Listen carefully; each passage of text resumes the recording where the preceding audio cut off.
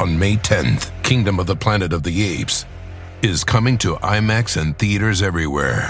What a wonderful day! This summer, one movie event will reign. It is our time. They stole my village. I know where they're taking your clan.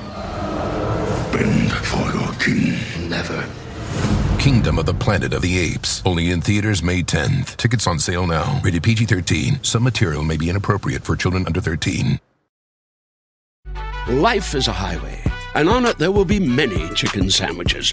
But there's only one McCrispy. So go ahead and hit the turn signal if you know about this juicy gem of a detour. Hello, and welcome to another episode of I Weigh with Jamila Jamil. I hope you're well, and I hope you're ready for what is quite the ride with Jonathan Van Ness.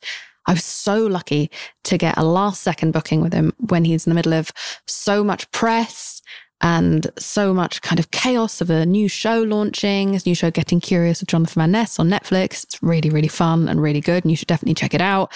And traveling and just being so busy, and made time for me in all of that, and sat down and had probably the most authentic heart-to-heart I've had on this podcast. Just bared his whole soul for us and talked to me about so many important and beautiful issues, as well as some things that were really difficult to say. And I admire him so much for just saying them with so much like honesty and humanity.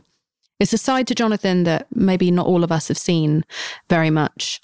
And a side that is important to see to understand someone's whole humanity beyond just the persona that maybe we have grown to understand them via, or maybe we enjoy. And it was so beautiful that I was left kind of like tingling afterwards. So we talk about things like Jonathan being bullied at school, or Jonathan's experience with drugs and sex and sadness and mental health, and being diagnosed so young with HIV in a time where we had no real like representation around it, not enough information, so much stigma, so little access to any kind of healthcare, which so many people are still in that situation. But Jonathan explains to me that scenario of what that was like, where there was no support system for that. How to deal with that, how to deal with then coming out and talking about that publicly to stop other people from feeling that shame and stigma. Just such a unique individual. You know, I've been in this industry 15 years almost, I think. I don't know, 13 years, 15 years. I can't keep track anymore. And I've met a lot of people. And even the ones who maybe say the right thing online or whatever, or don't say anything at all, they don't really give a fuck about any of you. Like, about any other people, about anyone other than themselves. And Jonathan cares so much about the people that are listening to him and following him, or, you know, reaching new people to make them feel less alone in whatever their experience is, and making them not feel soaked in shame the way that people have tried to soak him in shame. And it's just fucking so unusual for someone to have such a big and open, vulnerable heart, and to maintain that big, open, vulnerable heart after getting loads of success and fame. And I really, like, the little kid in me just looks up to Jonathan the adult me looks up to Jonathan too, but wishes that I'd had Jonathan to watch on TV. And I feel really jealous of young people who get to do that now. One of the things we also discuss on this podcast, I didn't expect to talk about, because there's a big controversy that was happening in the last week or so since Jonathan's new show dropped. And I'm not a parasite who likes to pick away at someone right in the middle of that moment. And so I sort of mentioned it in passing, expecting to gloss over it. And Jonathan just really went there with me about the full entire 360-degree context of regarding the situation that is currently happening, which is that he has this excellent new show on Netflix, Getting Curious, and he's exploring all kinds of like fascinating different things with just such an unpretentious and open heart, and it's so enlightening and so fun, and you don't even realize you're learning while you're watching it. But there is an episode on snacking, and in that episode on snacking, amongst the many kind of like fun and frivolous moments, Jonathan's also kind of discussing his binge issue and his eating issues and eating disorder stuff, and also talks to a neuroscientist about what snacking, especially like high sugar and high processed foods, does to the brain. And that neuroscientist says things in the episode that have triggered people And people are very, very upset, especially because Jonathan is a representative of body acceptance and body liberation and an excellent advocate in that area. And so a lot of people feel very let down that he allowed those things to be in his show. And it's not my fucking place to say whether those things should be in the show or not. But what I found frustrating is that a lot of the people talking about it online didn't even watch the episode. They've just kind of heard rumblings of an issue and then jumped on Jonathan and encouraged everyone else to not watch the show for themselves. And fair enough, if you might be triggered, don't. But it's become very cruel, and the attacks are becoming very personal. And it's we're seeing this all the time online. And you've seen me talk about this before. There are fragile people behind this. And just because they have a big platform, it doesn't make them immune to really vicious personal attacks. And I know that it's easy to look at that person and be like, oh, well, they've got a much bigger platform than me, so I can say what I want to them because they have much more power and protection than I do. And I'm just little old me and they're big old them. But what we forget is that when you have that big platform and all those followers, you also have way more people sending you really volatile abuse and then very intense and emotional things. And so sometimes that can feel like a fucking tsunami hitting you, especially if you are someone who struggles with their mental health or struggles with addiction or struggles with any of the many things that Jonathan very openly talks about. And so what's fascinating, I think, is that I think this is one of the only times I've ever spoken to someone on this podcast right in the middle of something like that, when they're in the middle of kind of being, piled onto, and to consider the humanity of the experience of the person being piled onto, and then to hear their explanation and what their intentions were. And I totally agree that obesity is not a word anyone needs to be said on any TV show, unless we're talking about how fucking problematic that word is and the history of that word and the history of the fucking fat-phobic medical industry. I totally get it. I totally get why people are upset. But I also do think that having watched that episode now, I, as a former binge eater and someone who, still in recovery from an eating disorder, I personally found a lot of those things very interesting. And I thought there was some really valid stuff in there. And I didn't find it mean-spirited or cruel or reckless personally. That's not that's not my attempt to gaslight you and say that if you did it's all subjective. But I will just say, at least watch it before you air your opinion about it online. And please be just a little bit delicate and humane when you're talking to someone who's never shown us anything but good faith. Even if you're disappointed, even if you're angry, even if you're triggered, take a step back and consider how you would feel in that person's position and hold them to account, but do it kindly. And in this episode, I talk about it openly with Jonathan and I get an explanation out of him because I'm not attacking him. And maybe we would get more responses from people and more explanation and more sorries and more accountability if we didn't discard their humanity and just expect them to be able to take any amount of pile on the chin. These people are still human. And if we actually want change and progress and answers, then perhaps we should also alter our approach. Because we're not really getting very far, are we? It's not really working. As I spoke about this on the episode with Megan Jane Crabb, we're not nailing this. And so I chose to put this episode out now because we're coming up to Valentine's Day. And I didn't want to do an episode with my boyfriend. I wanted to do an episode about a different kind of love. And I think the love that Jonathan puts out in the world is really unique. And I love Jonathan. And I think a lot of this episode is about self-love and the love that we can show to other people and our behavior and how we can reflect on that. So anyway, I'm going to fuck off now and let you just listen to the episode. But I just wanted to say some of that because I think it's important and I really hope you enjoy it. And if you're mad at me for not just flagellating Jonathan, I can take it.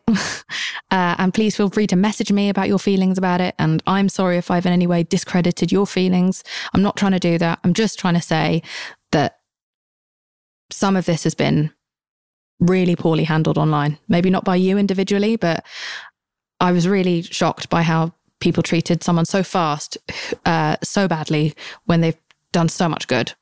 And it made me feel really sad. Anyway, this episode is not just sad, it's full of lots of light and absolute, the glorious silliness that Jonathan can bring, but it also brings an extraordinary life story along with it. And I think you're going to really enjoy it. And and tell me what you think. But for now, here is the absolutely the one of a kind, inimitable Jonathan Van Ness.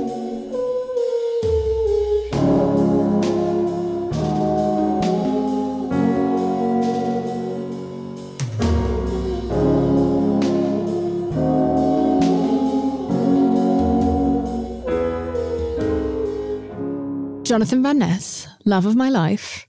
Welcome to I Weigh. How are you? I'm so happy to finally be here. And I'm going to start off with the hard-hitting... Can I talk? I'm going to start with the hard-hitting journalistic questions right off the bat. Are you ready? Yes. In the spirit of getting curious, everything's a question. How does your fringe stay so perfect and well-shaped all the time? All the time. Your fringe only ever lays perfectly all the time. Do you do it yourself? I do it myself, but also, do you actually like my fringe, my bangs, my fringe, my bangs? Can you look at how serious I look on my face? The reason I ask, I love your fringe. I feel as though my fringe is more divisive than the vaccine right now. You know, in the last couple of years, there is so much debate over whether or not I should have this fringe. What is underneath my fringe, which obviously I've answered many times, is a very small penis. But I'm not a size queen. I have no problem with that. But also, people have a real problem with the parting in the fringe. It makes me want to put a wig cap on you and see what you look like with no fringe, because I literally have no idea what you look like with no fringe, because it's such like an iconic part of your look. I'll text you a picture. I'm really curious to see, but I really do. I really do love your fringe. And so also funny. Just, it really shows off how pretty your eyes are and how pretty your smile is. Also, sometimes I feel like there's something about when you have a fringe and also a really pretty neck, because you have like this like long model, like America's Next Top Model neck. You know, they're always like, don't lose your neck. I feel like a good fringe like highlights your neck if you have a pretty neck. Thank you. Okay, well, the answer to your question is I just towel dry it and then I shape it when it's still just a tiny bit wet, and it's also very thick. So my hair, I sacrificed a lot of my head hair in order to make sure that I had extremely thick bangs. And so you just kind of have to be comfortable with that decision. Yeah, it's like you have like a deep one. It's like half my hair. It's in my fringe. And then I towel dry it up and down and then side to side, and then up and down and then side to side frantically. I'll make a little video of my process. You should do a TikTok on your fringe. Do you round brush it? And is it a round brush? No, it's not. It's a towel. I towel dry it with a hand towel. Up and down, and then side to side, up and down, side to side. I'm so sorry to everyone who's listening to this. You don't give a fuck. And you don't blow dry it at all? Not at all. I never let a blow dry anywhere near it because it makes it stringy, greasy. It divides the hair. It fucks with the shape. I shape it with my fingers, and then I go about my fucking day. You heard it here first. I wish I had. You said that this episode wasn't going to be as major as our getting curious because we wouldn't talk about poop. Shitting ourselves. Nay, I say that we have raised the bar because what we just did is like that really fed my soul, like on a deep hairdresser level, like knowing your process. Yeah. I'm not kidding you. It really fed me and I appreciate it. You use the pronouns he, she, or them. Which ones are your preferred ones? What are you feeling like today? I'm obsessed with this like preferred pronoun dialogue that we're having now. But literally my viva de resistance from this fucking horrific violent gender binary that we live under, my way of saying like get fucked to it is by I'm all of them and none of them. I refuse to give a preference. Like, fair enough. So for me, you can literally he, she, they, me. I don't give a fuck which one you use for me personally. So I can be everyone. Great. I love that. I think you and I have quite a similar feeling around that for ourselves personally. Obviously, each to their own. Okay, I just wanted to check. So how have you been? It's been a fucking intense time. Really? Has there been something going on that I missed? Have we all just went... I have this one joke in my stand-up that it hits really hard, like 40% of the time. I find that people need to be drunk to laugh, which is not a great thing for the joke, but I'll tell you what it is. I'm HIV positive. This is my second pandemic. Okay? This is my second. I'm HIV positive. This is my second pandemic. And so you're not drunk and it's not 9 o'clock at night, which is why you're not laughing. See how that joke is difficult.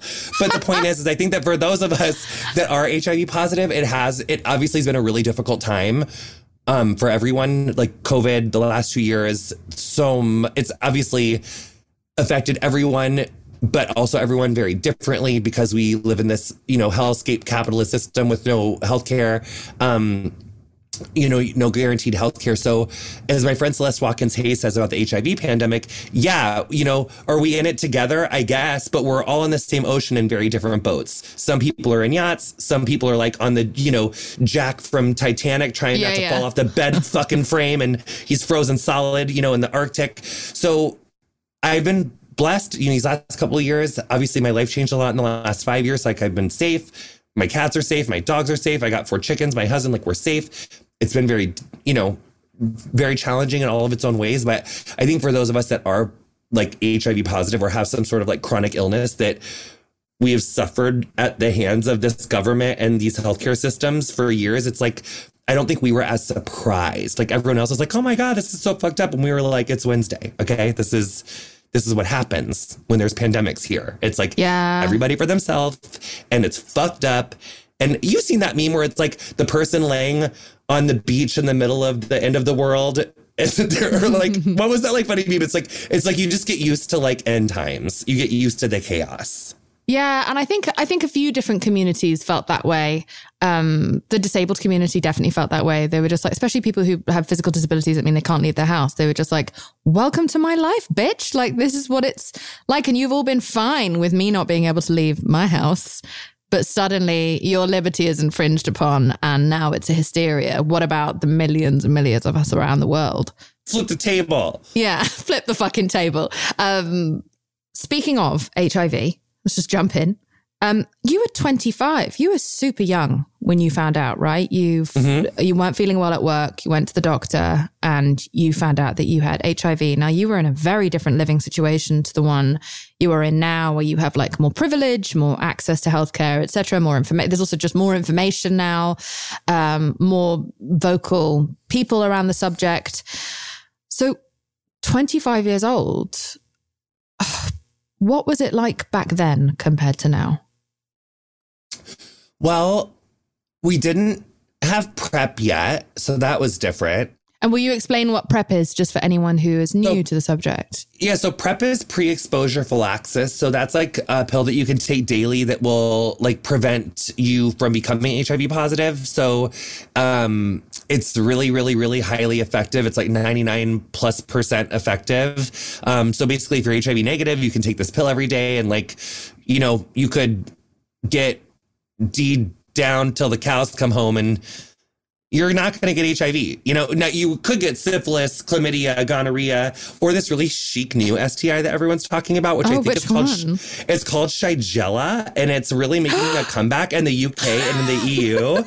You get it from you have to eat the ass of someone who's got the Shigella, or I was just tweeting about this, or you don't even have to eat ass. Someone else could eat ass on someone who has it, and then you just make out with them. You could do a little finger butt bang, and then you go shush shush shush, Shigella, honey. So Shigella is really up and coming right now. She's really having a moment. I'm obsessed with Shigella. We love Shigella. So you can still get all those other things. It does sound very European. I'm going to name if I ever have a kid, her middle name is going to be Shigella. Okay. It's a gorgeous name. And yeah, so it was different. And I think the other thing that was really different about, me being 25 when I got diagnosed is we obviously, the term undetectable was a term that people knew of, but we didn't know that undetectable equaled untransmittable. That was not a fact that was accepted by the scientific community at the time. And so just explaining that, if you're newer to understanding some HIV terms, undetectable is a way that we can describe a viral load. So the amount of HIV in your system is how much viral load you have. And the higher your viral load, the more contagious you are and the more negative impacts the HIV virus will have on your like long-term health and like the functioning of your systems. Yeah. The higher your viral load. So when you achieve and maintain an undetectable viral load through daily adherence to ART, which is antiretroviral therapy. So it's ART therapy. That's what you take once you're positive. It kills the copies of the virus in your blood. So you become undetectable. So you don't have copies of virus in the blood, and then you're not contagious sexually, which is really amazing. Yes. So it really changed the game for, you know, it changed a lot of the landscape for people living with HIV and the understanding around it. But there's obviously still a lot of stigma and a huge barrier in access to medication and to testing. 100%. And one of the things that I think, I mean, just first of all, thank you so much for coming out and talking about it and making that decision. It's a big fucking decision, and it shouldn't be such a big decision. It shouldn't be shocking when we reveal things about our health or about our lives or our mental health. But thank you for doing that. Thank you for your advocacy and for the many things that you are an advocate of. Like I fucking love you. Like I like a lot of my guests, but I fucking love you, and you inspire me all the time. And I really look up to you, and I'm very inspired by the way you deliver information and how much, like the bravery that it takes to reveal your whole heart sometimes. I'm not saying you do all the time. I'm sure there's a fake Jonathan that lives, just like there's a fake Jameela that lives out there. But yeah, I just adore you. And I really appreciate you teaching people about this. So, well, the feeling is mutual, by the way. The feeling is very mutual. No, but I look up to you so much, and so do so many people. And I'm also equally inspired by you. And I also think that, I mean, obviously, I feel like I learned in interviewing you, your career started, you know, you're a host, actress, you do all these things. It's very rare for someone who has your platform and who has scaled the heights in the fields that you have to lend yourself to speaking about the myriad of issues that you open yourself up to speaking about. So I just got chills in my triceps saying that. That's really cool what you do too. So right back at you, sis. I think you are incredible and also very brave and also so fucking stunning. I'm going to stop talking about that. I'm sorry, but like, it's like every time I see you, I like forget that you're like such a model and you can't help it. You're very, very silly. I like that we wore the same dress once. We did. Oh my God. What a major fashion moment. A major fashion moment, but like, are we going to get in a fight about you wore it better, okay? I refuse. Jameela, that dress on you was serving high fashion to the highest degree. I'm just playing dress up. So back to what I was going to ask you about. So the decision to talk publicly about HIV, what was that like? Was that hard, or was that something you just felt very, very like galvanized and at peace with? It wasn't at first. I was very unsure. Because obviously, like when I booked Queer Eye, like I didn't know if anyone would watch it. I didn't know if it would be successful. I didn't know if anyone would like care. Lol. Well, no, literally. I'm just saying how that turned out. Oh, yeah. Because I was like, yeah. So I had no idea. So then I think after about a year of, you know, Queer Eye came out in February of 18, and it was very early on. And actually, it was by the summer. Now that I think about it, I started just writing. Not even for a book, just writing. I was like, my life has been turned upside down in these 3 months from like February to June of 2018 when the show came out. And so I started to like creatively write like and journal, just like what happened today, like stuff that was going on. And then really soon into that, I started realizing that there were so many aspects of my life that I couldn't talk about openly because I hadn't shared my HIV status, like issues of just like, no, I can't go to set that day because that's the only day that the doctor can get me in. And like my doctor's in LA, but we're in Atlanta, and like I can't miss my checkup. Like I don't want to put my blood work off, and I'm not going to go to the doctor here. Like I want my HIV doctor. So there's a lot of aspects that I felt like I couldn't talk about because people didn't know. And then I got really sick of feeling like I couldn't talk about my full experience because I felt like I couldn't talk about it. And so then once I made the decision, it was a pretty like immediate, and I was like, okay, I'm doing it. I'm going to talk about it. And then I never really looked back. And then there was a lot of people that were like, Are you sure? You don't have to. You could do a memoir and not if you felt like it. Like, because once you tell people, you can't ever, so you don't have to. And for me, I was just like, I'm doing this. And I always felt like from a very early age obviously I was like bullied a lot. And I used to think a lot as a small child, like, if someday I could do something so that this like didn't happen to someone else, I would do it. Like, it would be worth it if I could make this not happen to someone else. Yeah. And so I think that was like, at first becoming a public figure, I was like, I don't want to share that part of myself because I'm scared. But then after I got a little bit more comfortable and, being so public facing, I was like, that inner child voice started to come back out and that old feeling started to come back out. And then I was like, I think this is some of my purpose. Yeah. And I mean, imagine if 25-year-old you had a book like that and a voice like that out there to look to rather than feeling maybe like I don't know, were you secretive with it when you were younger and when you were 25 and you found out, were you fucking terrified? And did you feel like did you feel like you had any representation? Let me think. 25. That was Rio. No, it wasn't Rio. What am I talking about? Get It Together. That was London. Gabby Douglas had just won All Around Gold. Aly Raisman had just wowed the world with her stunning alley pass. So was there any like queer gymnasts? No, that I knew of? I mean specifically within HIV, of someone who was just like, I'm here, I'm living with it, I'm dealing with it, I'm not ashamed of it. And because there was no one that was on the national gymnastics team that was out with their HIV status, I didn't know, because like they were my idols. I know.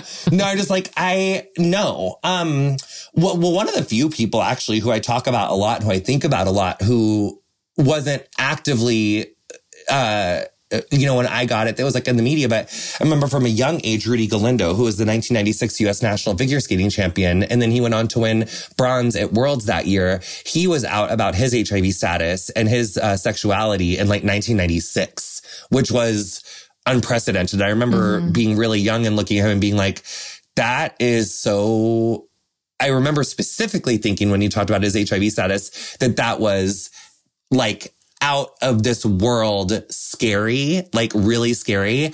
But what I was more obsessed with was what a good figure skater he was. And I couldn't believe that, because you always heard of like HIV of being this like horrific death sentence. But then you had this man like out here winning nationals. Like he was an incredible figure skater. So that was one of the first times I was like, wow, that's really amazing. And maybe there's like not a full story that we have, but no, I mean, there really wasn't anyone at 25 that, you just hit the fucking nail on the head though, just there, right? So that's the next step of representation, right? I feel as though the ways in which the media has allowed any representation has always been the tragic sob stories, the stories that we can accept their terrible situation because we're mourning, we pity them, we feel sorry for them. And also their sad story makes us feel lucky to not be in the same situation, so therefore we can accept hearing these stories.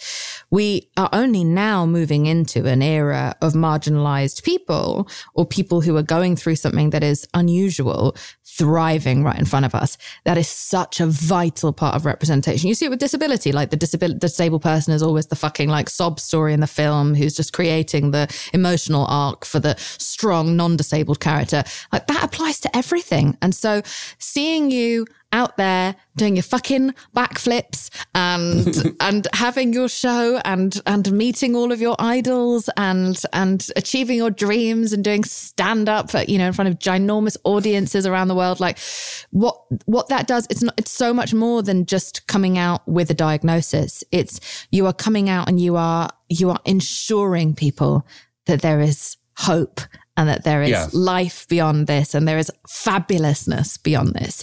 And that, I think, is what is so moving. This show is sponsored by BetterHelp. Now listen, we all carry around different stressors, big, small, medium size, and a lot of us keep them bottled up because sometimes we just have to.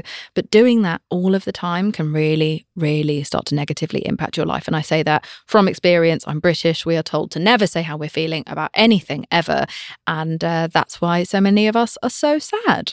Now, a way that I was able to remedy that was by having therapy, which was super helpful for me, not only because it's amazing to get things off your chest, but also all week You know, as you're bottling things up, because it's not always the time or place to say exactly how you feel, you know you're going to get that hour where you're able to get everything off your chest and say it exactly as you want to. And this therapist isn't going to take it personally, and they're not going to hold it against you or throw it back in your face during an argument over dinner next week. You just have this complete freedom. Honestly, I think everyone should have therapy, regardless of whether they think they need it, because it's so amazing to have a confidant. It's a journal that talks back to you and helps you with all of your problems.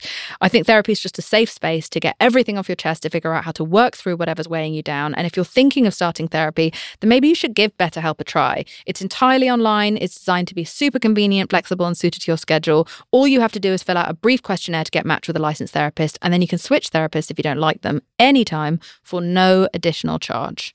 Get it off your chest with BetterHelp. Visit betterhelp.com/iweigh today to get 10% off your first month. That's BetterHelp, HELP.com/iweigh. On May 10th, Kingdom of the Planet of the Apes is coming to IMAX and theaters everywhere. What a wonderful day! This summer, one movie event will reign. It is our time. They stole my village. I know where they're taking your clan. Bend for your king. Never. Kingdom of the Planet of the Apes. Only in theaters May 10th. Tickets on sale now. Rated PG-13. Some material may be inappropriate for children under 13. Life is a highway, and on it there will be many chicken sandwiches. But there's only one McCrispy. So go ahead and hit the turn signal if you know about this juicy gem of a detour.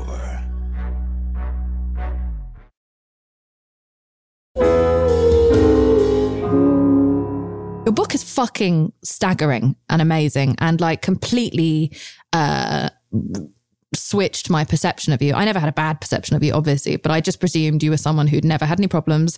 Obviously, not never had any problems, because anyone who has grown up not straight, cis, etc., but will go through some issues. But I just thought, oh my God, you must have been raised only in love and just been so popular at school and just had because you project so much joy and happiness and like kind of almost like and I mean this in a good way, because I try to have this like a childlike innocence. There's so much of that in you. And so I presumed darkness had never seen your door. And upon reading your book, I found out that you're a fucking survivor. Jesus Christ, that song was written for you. You have been through more than I could have ever anticipated for someone who seems so fucking unjaded. And I think that's kind of part of what I want to talk to you about today is where you've been and how you've been through that to become someone who is so dedicated to joy and to spreading joy and finding your own joy, which I will ask you to answer after you've had your inhaler. I needed a hit of the inhaler for that one, honey. Yeah, I mean, I think that light doesn't exist in the absence of dark. Rather, like light exists because you've been through like darkness. So I think that's definitely true of me. I would also say that a lot of my experience has forced me to be very creative with accessing joy. Very creative with accessing joy. So were you always able to? Because you talked about being bullied at school and stuff, which I was as well.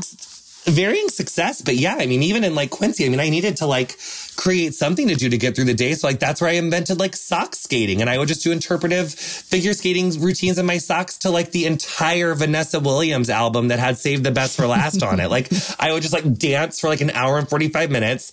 And then I would just like watch First Wives Club for like 7 hours. Like I would just like watch it over and over. So I always like had like I always had good means of like self-soothing. I also like in the days of VHS, I was the queen of taping every single figure skating, gymnastics, or beauty pageant that was like ever on. So in my dark times, I could always just like binge like figure skating, gymnastics, or beauty pageants, which like beauty pageants, I get it. But like for a queer person who's like, you know, growing up next to a cornfield, that glamour is like one of our only aspects of escapism when you don't know any better.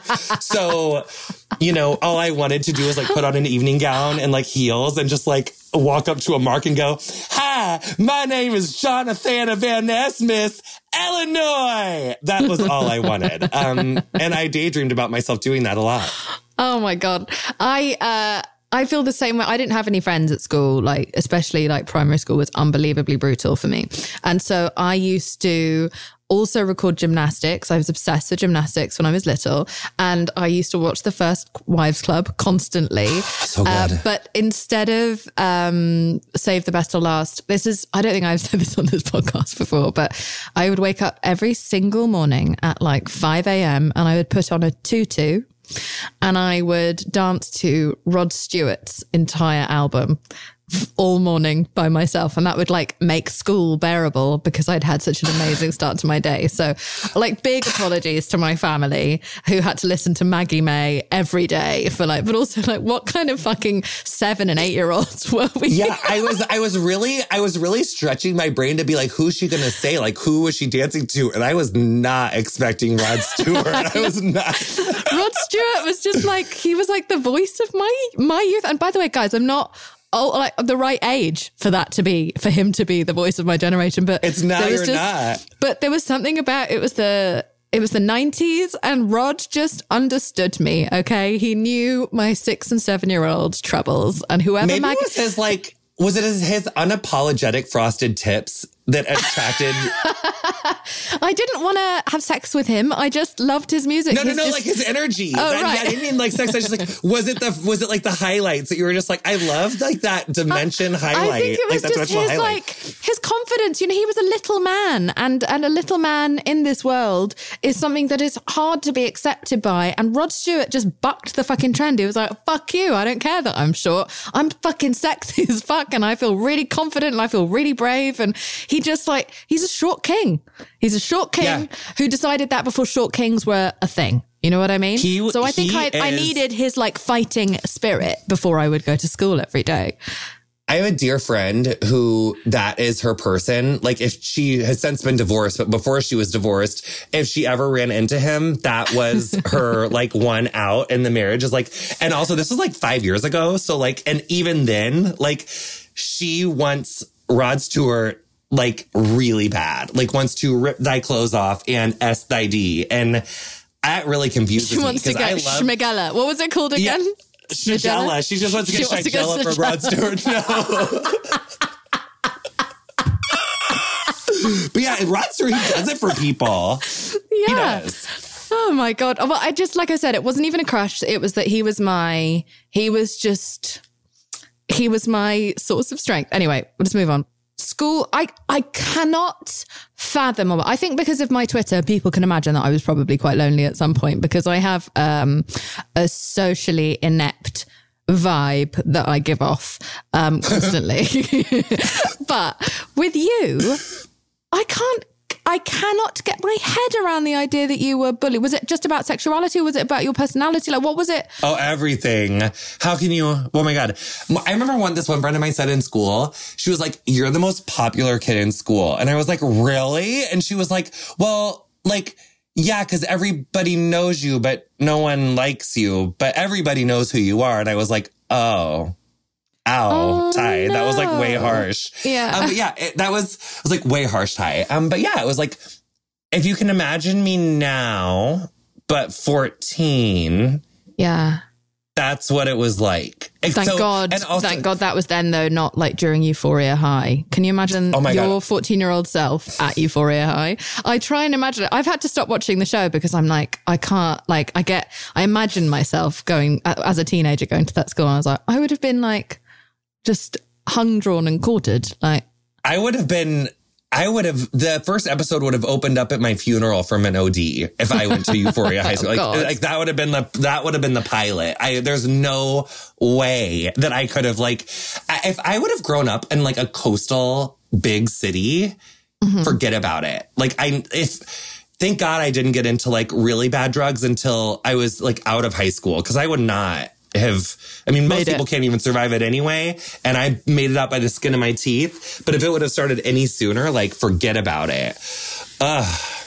So during that period, like, how has that then gone on to mark the way that you are now? There's a feeling I feel like we both have of we don't ever want anyone to feel sad, but we also don't ever want anyone to feel alone. Is that why you are so extra inclusive in every fucking ounce of your being? Every strand of hair on your head and your face just feels like it's reaching out to other people to like bring them in. Yeah, for me, it's like, it's even worse than don't want people to lonely. I hate the idea of people suffering. It's even worse than being lonely. Like, cause it's something that I can control even less, you know, cause it's like, if you're worried about someone being alone, you just like go keep them company. Like I have this, and I'm really working on that a lot in therapy. Cause it's like, I cannot prevent people from suffering. And so that little kid in me that thought like, you know, if I went through this, that could prevent any other kid suffering, like then it would have been worth it. And that is like a really self-limiting thought belief, because I cannot people will suffer. Buddha says to live is to suffer. Last time I checked, I'm not actually Jesus or Buddha. Like I'm just, you know, queen from a cornfield but I'm just trying my best, you know, and I'm not a savior. I'm nobody's savior. I barely am able to save myself every day. So that is hard. And I think that the way that the trauma from being so bullied manifests itself in my daily life is hypervigilance. It's a negativity bias that, you know, 85 people can say an amazing thing, or like 95 people or however many comments are in the comments. If there's like one or two that is highlighting something that I didn't do right or could have done better, or if they are saying that I've like hurt someone or, you know, missed the mark, whatever, it cuts like a knife. Like it just cuts like a knife, and I get so hard on myself. And so being hyper vigilant to like negative feedback is a way that I think that it shows up in my life, and being just consumed by like negative feedback or feeling extremely sensitive to bullying or like getting globbed onto, even if there's like a constructive nugget in there. But I think that's like where I see it showing itself the most. Yeah, that's definitely gotten me in the past. And I think being outspoken public figures who also maybe speak before we're necessarily fully informed, you and I, because we just want to help now. You know, we want to help now. We don't want to wait until the perfect words arrive or the perfect education arrives. We just want to jump in and just be like, fuck, people are in trouble. Like, how can I help? How can I use my privilege? And then sometimes we just, you know, fall over a little bit. And more also, so than you. But it's like, but curiosity, like, I just feel like there are so many ways that we can heal. There are so many, like, also not to keep quoting Buddha, but like, there's another one where like, there's a million ways up the mountain. Like there's so many ways, so many paths that we can take. And just because one path works for you doesn't mean that it does, you know, we all have our own path. And I think we're just so quick to like try to pull a bitch back. Like, get back here. Like you don't know what you think. It's like, it's just so mean. Like, and to be cognizant of like where someone's coming from is really important too. Yes. I say this all the time, that we don't know how to separate ignorance from evil. Like we've completely lost our critical faculties. For like a generation who think that we're such great critical thinkers, we identify everything as deliberate, which is so ridiculous when we don't notice our own accidents or our own biases or our own things. But in other people, we're just like, you must have meant that. You must have known exactly what you were doing and what that was going to cause. And you are bad. And anytime I thought you were good, I was being tricked by you into thinking you were good or smart or decent. Actually, you're bad. We can't we've lost grey. Grey is just not a thing. But and I always liked grey. I always thought grey was like kind of a great color. Chic. You know, you can do a charcoal, whereas you can do like a lighter one. Like there's all these, you know, gorgeous grays. I fucking love you.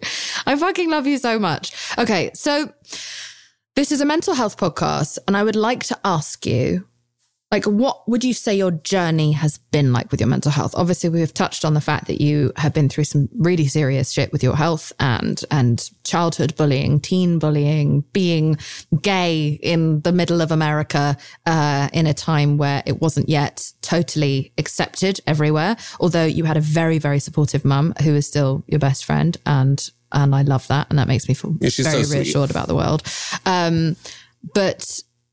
But talk to me about your mental health. How's it been? Tiny question. I mean, I think one thing I talk about in my first book, and I talk about it more in my new essay book that's coming, is like our my mental health. It's one thing that like, I wish I could just like put it in like a box and like put it up on the shelf, put a bow around it. I did it. It's healed. Actually, it's right here. Look how good it looks. I put it in here, my mental health, and it, then I put it up here and I never have to look in there again. Like an urn, like a chic urn. Yeah, I sorted it out and it lives up there. But that's not how mental health is. It's like a constant relationship that I'm like constantly checking in with. To be perfectly honest, right here, right now, how's my mental health? I've been better. I feel like, Getting Curious just came out on Netflix. It's my first executive producing project. Mm-hmm. I don't think that a lot of people, nobody will ever know other than me how hard I had to fight to make this series, how patient I had to be, how strong, resilient. It took a lot to get here. Can I ask why, or is that like personal stuff? Well, no, I mean, just to be a queer, femme-presenting person, to book Queer Eye, period, that I had to beat literal thousands of people, thought I would never do it, thought they would never pick me, never thought that I would get that job. I had to face down like so many demons just to even do that, like just to go to the audition, then to go into a situation where like, in recovery from drug use, and I'm moved. Like when I booked Queer Eye, part of my recovery was that I needed to have like 4 nights a week at home alone.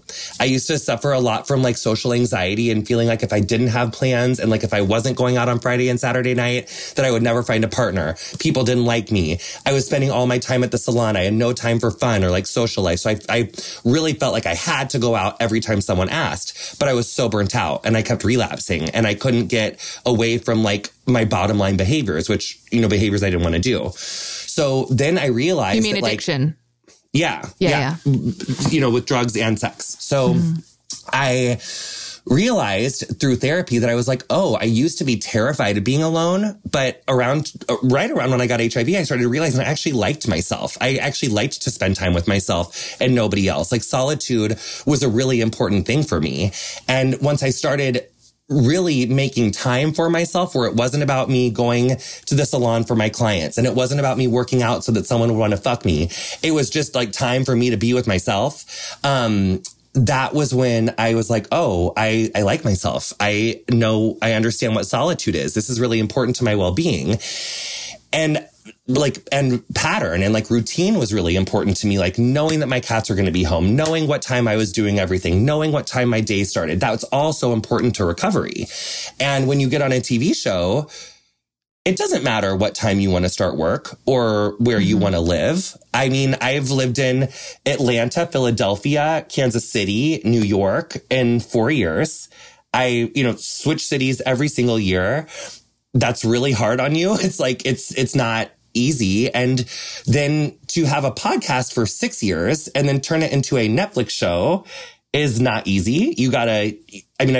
You hear no so many times. And especially if you want to do an episode about something like the gender binary, or you want to talk about your relationship to snack food and binge eating, it's kind of an uphill push to get to be able to put that stuff on a streaming platform in 190 countries.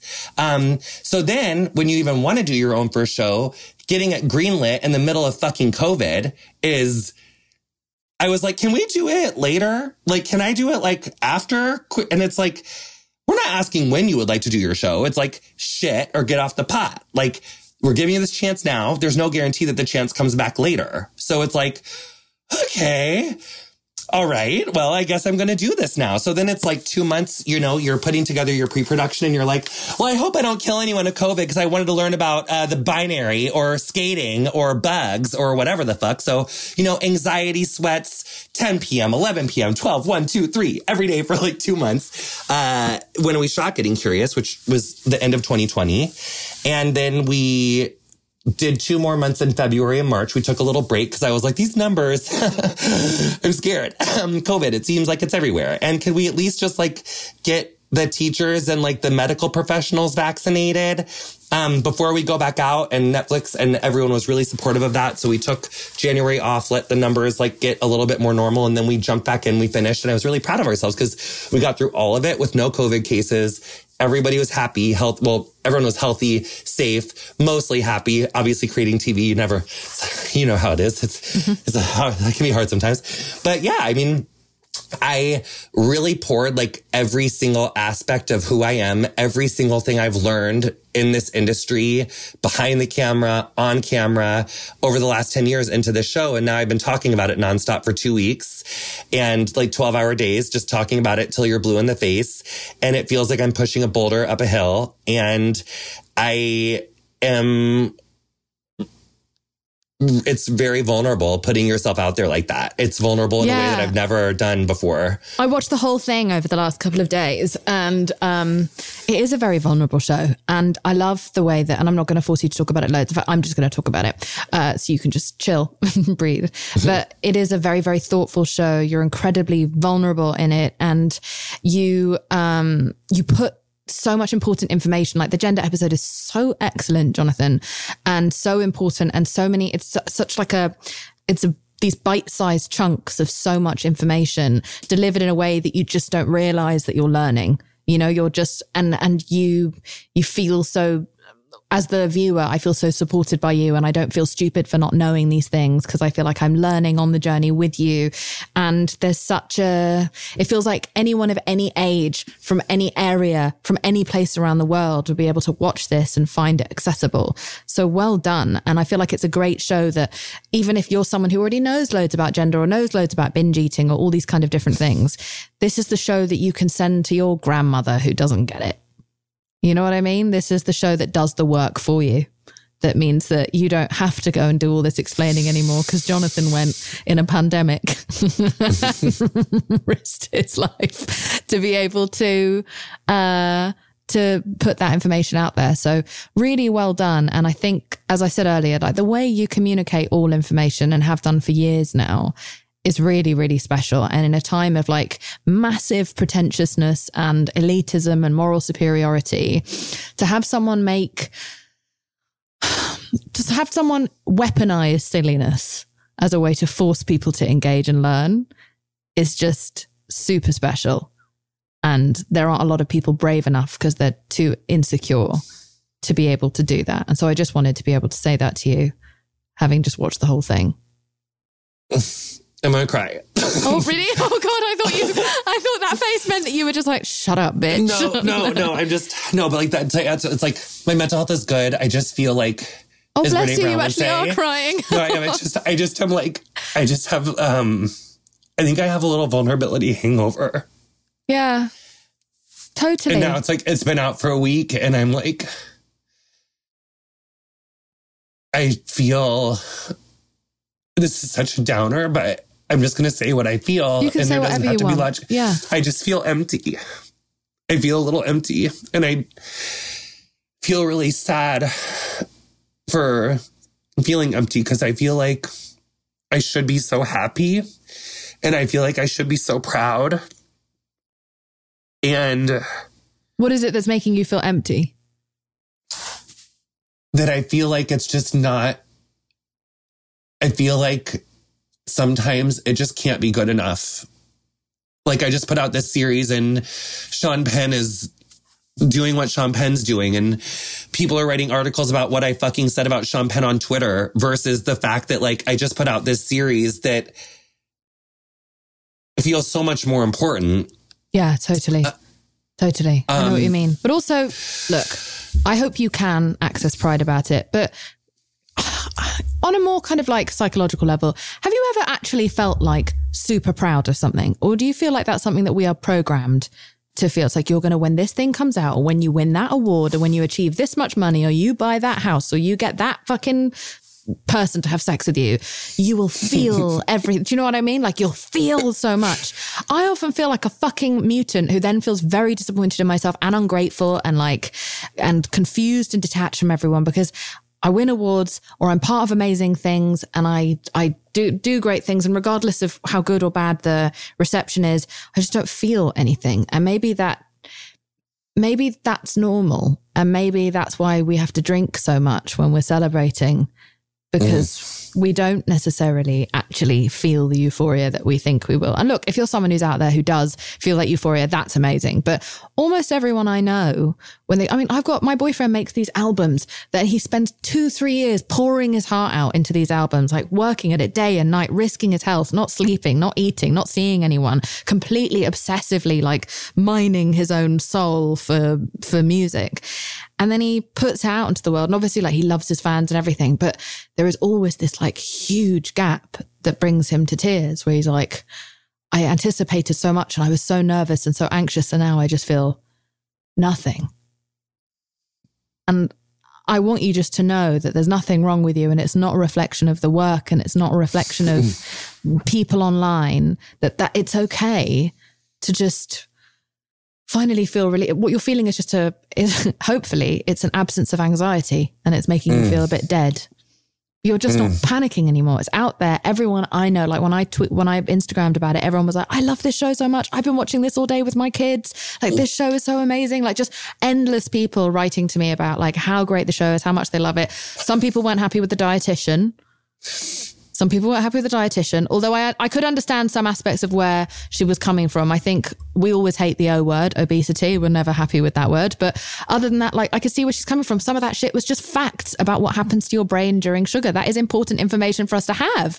And that's also part of what this feeling is actually coming from. Because, like, obviously I've seen that feedback. I've had, thousands of people in my fucking comments. That's what I mean. Especially because you're such a body positive icon.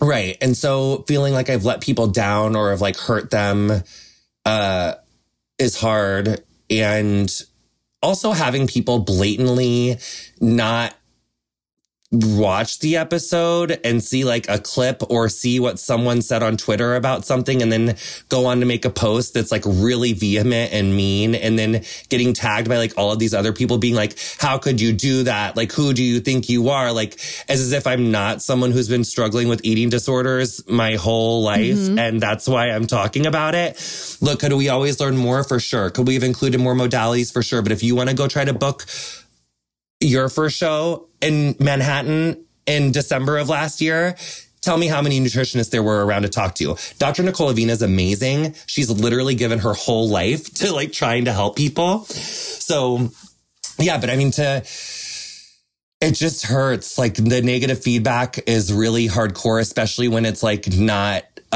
reflective on like, yeah. And also when she said the obesity epidemic, even because I watched the episode obviously like 50 million times editing it, and I came back to that sentence so many times. Right. And I was like, should I lose it? Do I cut it out? But the reason I felt like I should keep it is because it was so important for me to say to her and have her acknowledge that we have to take the onus off of individuals.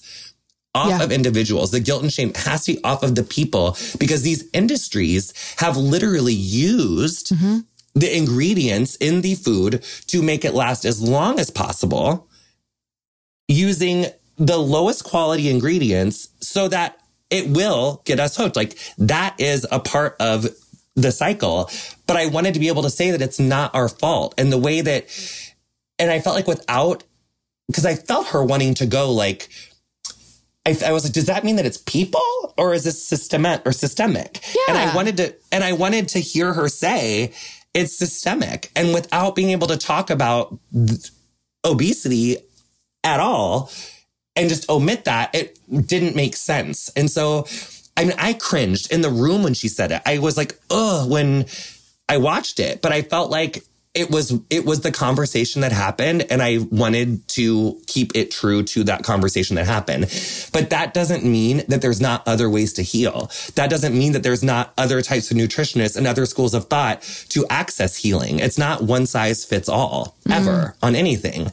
And so the lack of like understanding or like compassion around that, and to like vilify me, the series, this doctor, like Dr. Nicole Avina, like that has been hard. And also like, yeah, that's just been hard. Like, I just have had a lot of people tagging me. I stopped taking DMs from people a few years ago because it was like really impacting my mental health. So I turned off, like, you can't like DM me if I don't know you or if we haven't like messaged before, but you can still like tag me in stories. So like the amount of stories that I've been tagged into people just like really twisting that episode, really twisting that segment. This is what I was going to say, right? Okay, so I was almost like, I was scared to watch that episode because I was just like, oh, please don't be as problematic as everyone's saying this is. Like, please, God, please. Because I just know you to not be that way. I know you to be honestly just like such a delightful and like positive and neutral and safe space regarding body image. And so I watched it and I was very surprised at how much less problematic it was in reality than the way people made it out to be online. Now, that's not to say that you do not have the right to be triggered by whatever the fuck it is that triggers you totally. And the word obesity in and of itself can almost make people then just hear white noise as to everything that's said afterwards because it's such an awful and like abusive sort of term so often. But most of the things that you two said in that episode are all things that I've had NHS doctors say on this podcast who are not here to ever police anyone about their body or blame anyone for their weight or say that weight is necessarily even remotely equated to your health, but just people talking about the food industry. That's what I feel like most of the onus was on in that episode. I feel like so many of these people talking about the show haven't actually watched it. You were talking about the literal neurological impact of sugar. You were talking about how it's used. Sometimes so much sugar is pumped into food, especially in places like America, to cover up the taste of the chemicals they are using to preserve that food or to, I don't know, fill it full of shit that's going to make the chicken bigger so they can get more chicken for less money. Like, these were important facts to understand. And I've got a pretty like diehard, watchful of insensitive commentary audience, right? On this podcast that we all know what is okay and what is not okay. And no one had a problem with that doctor or nutritionist or anyone saying those things on this very podcast that's called I Weigh, literally inspired by the body neutrality movement. So while I'm not saying it's never my place to ever tell anyone how to feel, I do feel like a lot of that was just like deliberate misunderstanding of what was being said. You came from no place of shame and you even end the entire episode on a kind of like a place of moderation, which is your fucking choice to make. You're not telling everyone else what to do necessarily. Like I said, if you'd had maybe more time in the episode, you could have included more things. If you weren't shooting in a pandemic, yes, sure. But I do just want to just like, and I'm not saying this just because I like you, because I don't do that. I don't play favorites. I'm just saying that like for anyone who's listening out there who's maybe avoiding the episode because you've heard it's going to be that, like most of what happens is science and neurology and literal scans being held up just about the impact of sugar on the brain. This is not a like shaming people. Definitely wasn't episode. The intention. No. Definitely wasn't the intention. And I also, yeah. And I mean, the feedback has been like so overwhelmingly positive, but because I've been in recovery, because I struggle with binge eating, to think that I like hurt or and the amount of people that were like, you did fat people dirty. You fucked up fat people. You've perpetuated fat phobia. You've perpetuated racism. You perpetuated anti-blackness. You perpetuated, I mean, the amount of things that people have told me that I perpetuated in that episode in the last week, it's enough to, I don't want to be dramatic, but it's a lot. And if I wasn't as strong as I am. No, I know what you're saying. And I wish people would think about that. Because they really don't. And I've had to block so many people that then go screenshot that I blocked them. And then they put it on Twitter. And they're like, I didn't think, XYZ would, make him block me. And it's like, do you realize how many people tag me and screenshot that to me and put it on their stories and call me all sorts of stuff? And you didn't even watch these episodes. Like and in fact, there's one post in my mind that really sticks out where this person didn't even spell my name right. And then made this whole meme vilifying me, vilifying my work as an artist, vilifying my TV show, doesn't spell my name right, and is actively encouraging people in their comments to skip the show. Yeah. Don't watch it. It's not a safe space. So for me to have people telling me that I'm not a safe space, that haven't watched the show, And then you just think like, wow, like I really was risking my life to do this. I risked my career to do this. Like I put everything in, every bit of who I am into the series, and to just watch people like lift up their skirt on Instagram and Twitter and just shit all over it and question like my humanity or like my heart over it. It's really left me in like kind of a fucked up space. I mean, Jonathan, I fully fucking understand. Like just 2 years ago, I must, everyone knows on the podcast, I almost took my life in 2020 because of how much I got dogpiled onto. You and I have sent each other random texts. We're not like close friends. We've met each other out and about a few times, but we'll text each other sometimes being like, should we leave Twitter? Because it is a heinous space that terrorizes both of us. And that's also, maybe we shouldn't be on that platform if we cannot take how vicious it is. And that's sad that that is a choice, especially when that's a part of your career. But maybe that's just where we're at. But I fully get it. And I am really sorry. And like I said, for anyone with food issues, any episode about food issues, what it does scientifically to your body, that shit can be hard. So I do want people to like cautiously move towards it, but to know that it is, that you should at least give it your own shot before you could then go and talk about it publicly online. And the whole point of the Snacks episode, at least for me, as someone who's struggled, because I mean, I really worked hard in all the episodes to keep it from like my experience. This is about my experience, not about everybody at large and what you should do specifically. It's about my experience and like how I see the world. Yeah, you and I both have a history of binge eating, like severe binge eating. And that's why in the episode, and this is something that has just been like,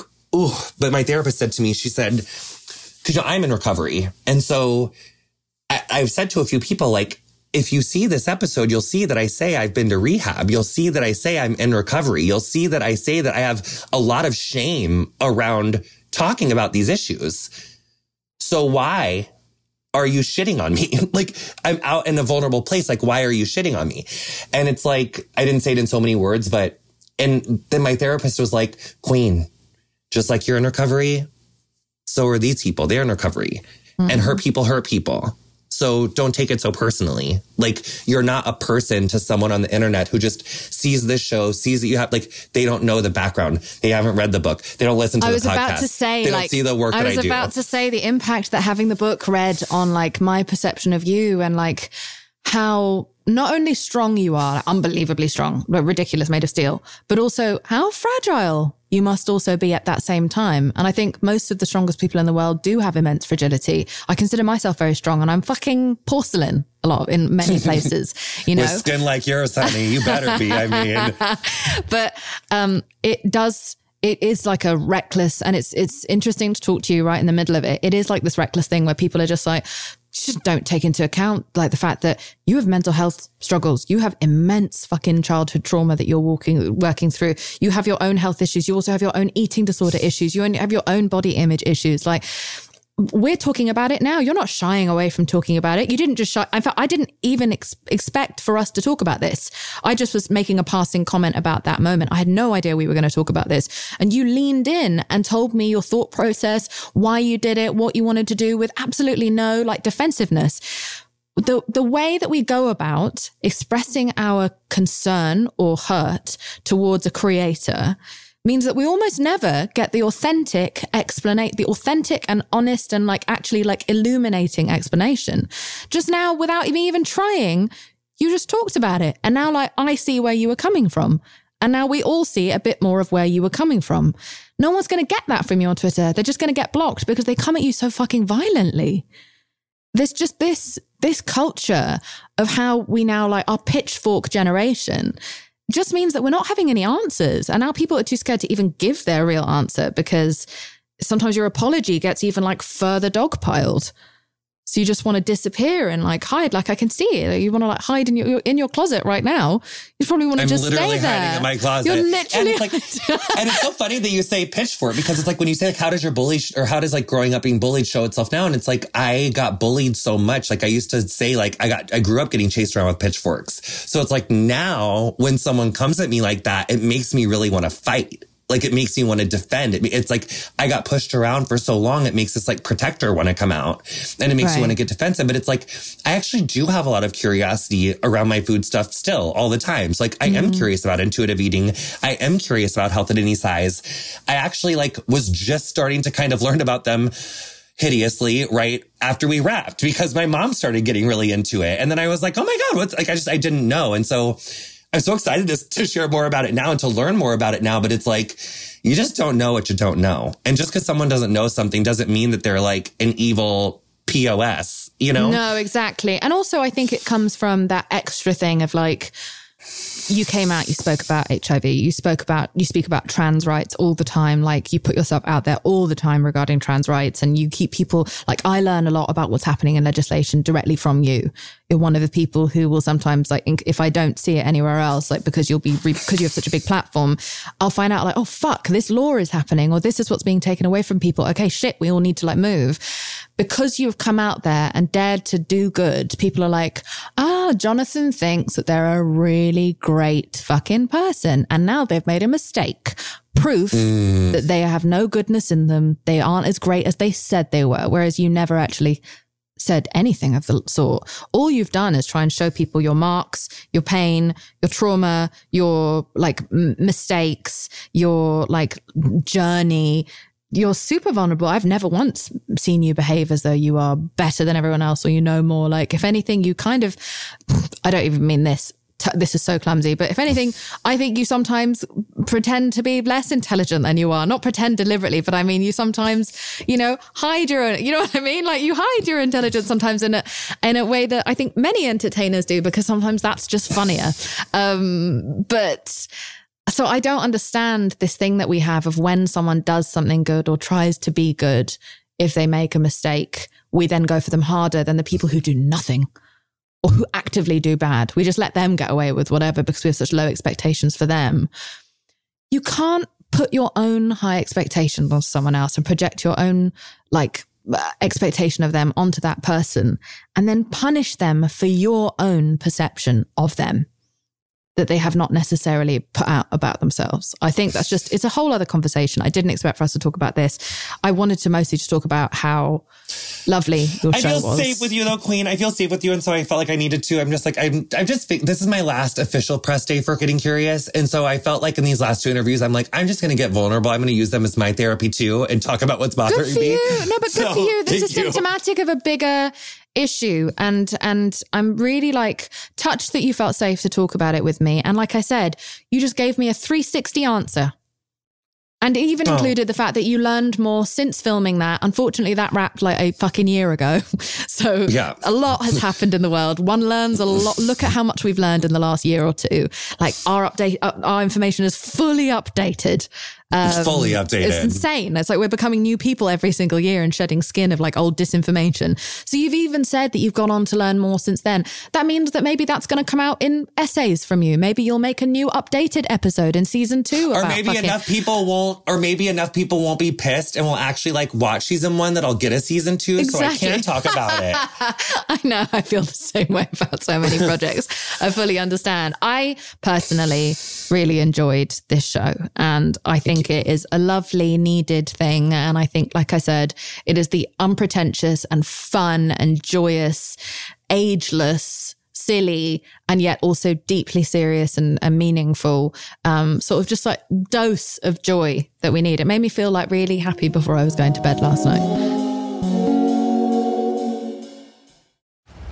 On May 10th, Kingdom of the Planet of the Apes is coming to IMAX and theaters everywhere.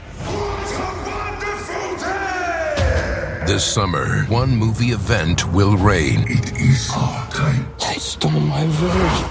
I know where they're taking your clan. Bend for your king. Never. Kingdom of the Planet of the Apes. Only in theaters May 10th. Tickets on sale now. Rated PG-13. Some material may be inappropriate for children under 13. Life is a highway, and on it there will be many chicken sandwiches. But there's only one McCrispy. So go ahead and hit the turn signal if you know about this juicy gem of a detour.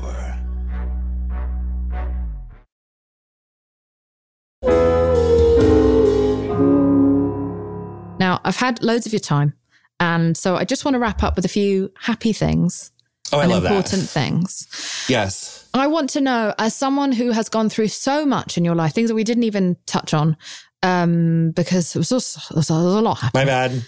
No, not your bad. Not your bad. No. But also, like, some shit is honestly so heavy that I also don't want to like re-traumatize you with it right now. But you've been through a lot in your life. You've come out of it as someone who's still, working their own mental health out and stuff. But what, through everything you've learned, do you hope to see more of in the world? It's a big question. Just take a second. But I'm just saying, through all these lessons that you've had, like, and everything you're seeing out there currently and online and offline, what are some of the things that you hope for? Forgiveness, more compassion. And I even take that on myself too. Like, there were so many times in the first year of me being famous where I would like go on Twitter and like, and also it was always people who I look up to and like more. So I guess I can give myself a little bit of like, oh my God, if they're really mad, that means because they liked you and they looked up to you and now they're disappointed, which makes a bigger reaction, Like, I definitely did that to several people in my first year. I gave criticism or feedback to someone very publicly and didn't sit with it longer. Like, didn't look at the breadth of their work, don't know their life, don't know all the things that they do. So why are you airing your opinion in this way? And in my case, I had a much bigger following and a much bigger platform than what most of these people that have done it to me are. So I've been on both sides of it. And so it's not just because I've had something like I've not constantly, but I've often think about those times in 2018 where I saw something online, didn't like the way it read, made me feel some kind of way, made me feel betrayed. And so I went on Twitter and was like, nah. So more forgiveness, more compassion from everyone. 100%. And then when it comes to awareness around HIV and how people think about that, understand about it, learn about it. Because I think people still tiptoe around the subject. I feel myself still tiptoeing around the subject, which makes me feel like annoyed with myself and disappointed. What do you hope for with that? Like, is there any thing further that you feel like we need to do, that we should do as people who have it or do not have it? What do you hope for when it comes to that? Well, I love that we're, Moderna just started their first trials for a vaccine. I think PrEP is really amazing. Helping to keep people who are HIV negative is really important. But if you look at the funding, there is so much more funding for keeping negative people negative versus helping find a cure or finding less harmful drugs for people who are positive. So improving the lives of people who currently are living with HIV and who have been for, in some cases, 30 and 40 years. There needs to be a lot more research. We need to get a lot closer. They did just do injections, which is kind of fierce. There is some, but it's just we just need more research, more funding.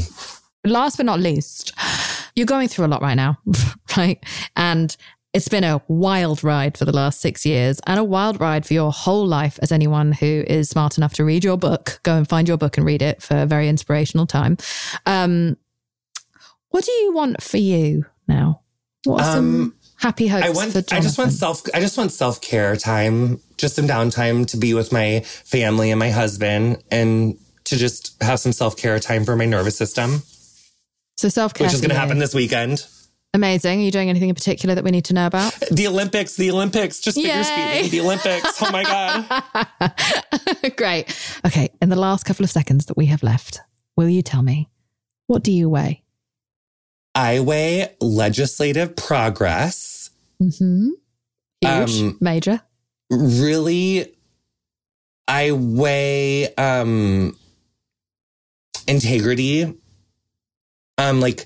My integrity and my relationship to my integrity is really important to me. I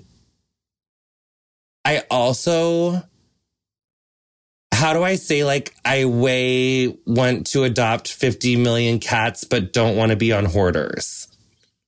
Is that one that I can end on? I just, I weigh how much I love cats. I think that's a lovely thing to weigh. Do you weigh anything else? Just how much I love you. And that I'm really grateful that you had me on the podcast. And it was really good to catch up. I love you too. And we'll speak soon and let's hang out sometime. Okay? I would love that. Okay. Lots of love. Thank you so much for listening to this week's episode. I Weigh with Jameela Jamil is produced and researched by myself, Jameela Jamil, Erin Finnegan, and Kimmy Gregory. It is edited by Andrew Carson, and the beautiful music you are hearing now is made by my boyfriend, James Blake. If you haven't already, please rate, review, and subscribe to the show. It's a great way to show your support. We also have a bonus series exclusively on Stitcher Premium called Ask Jameela Anything. Check it out.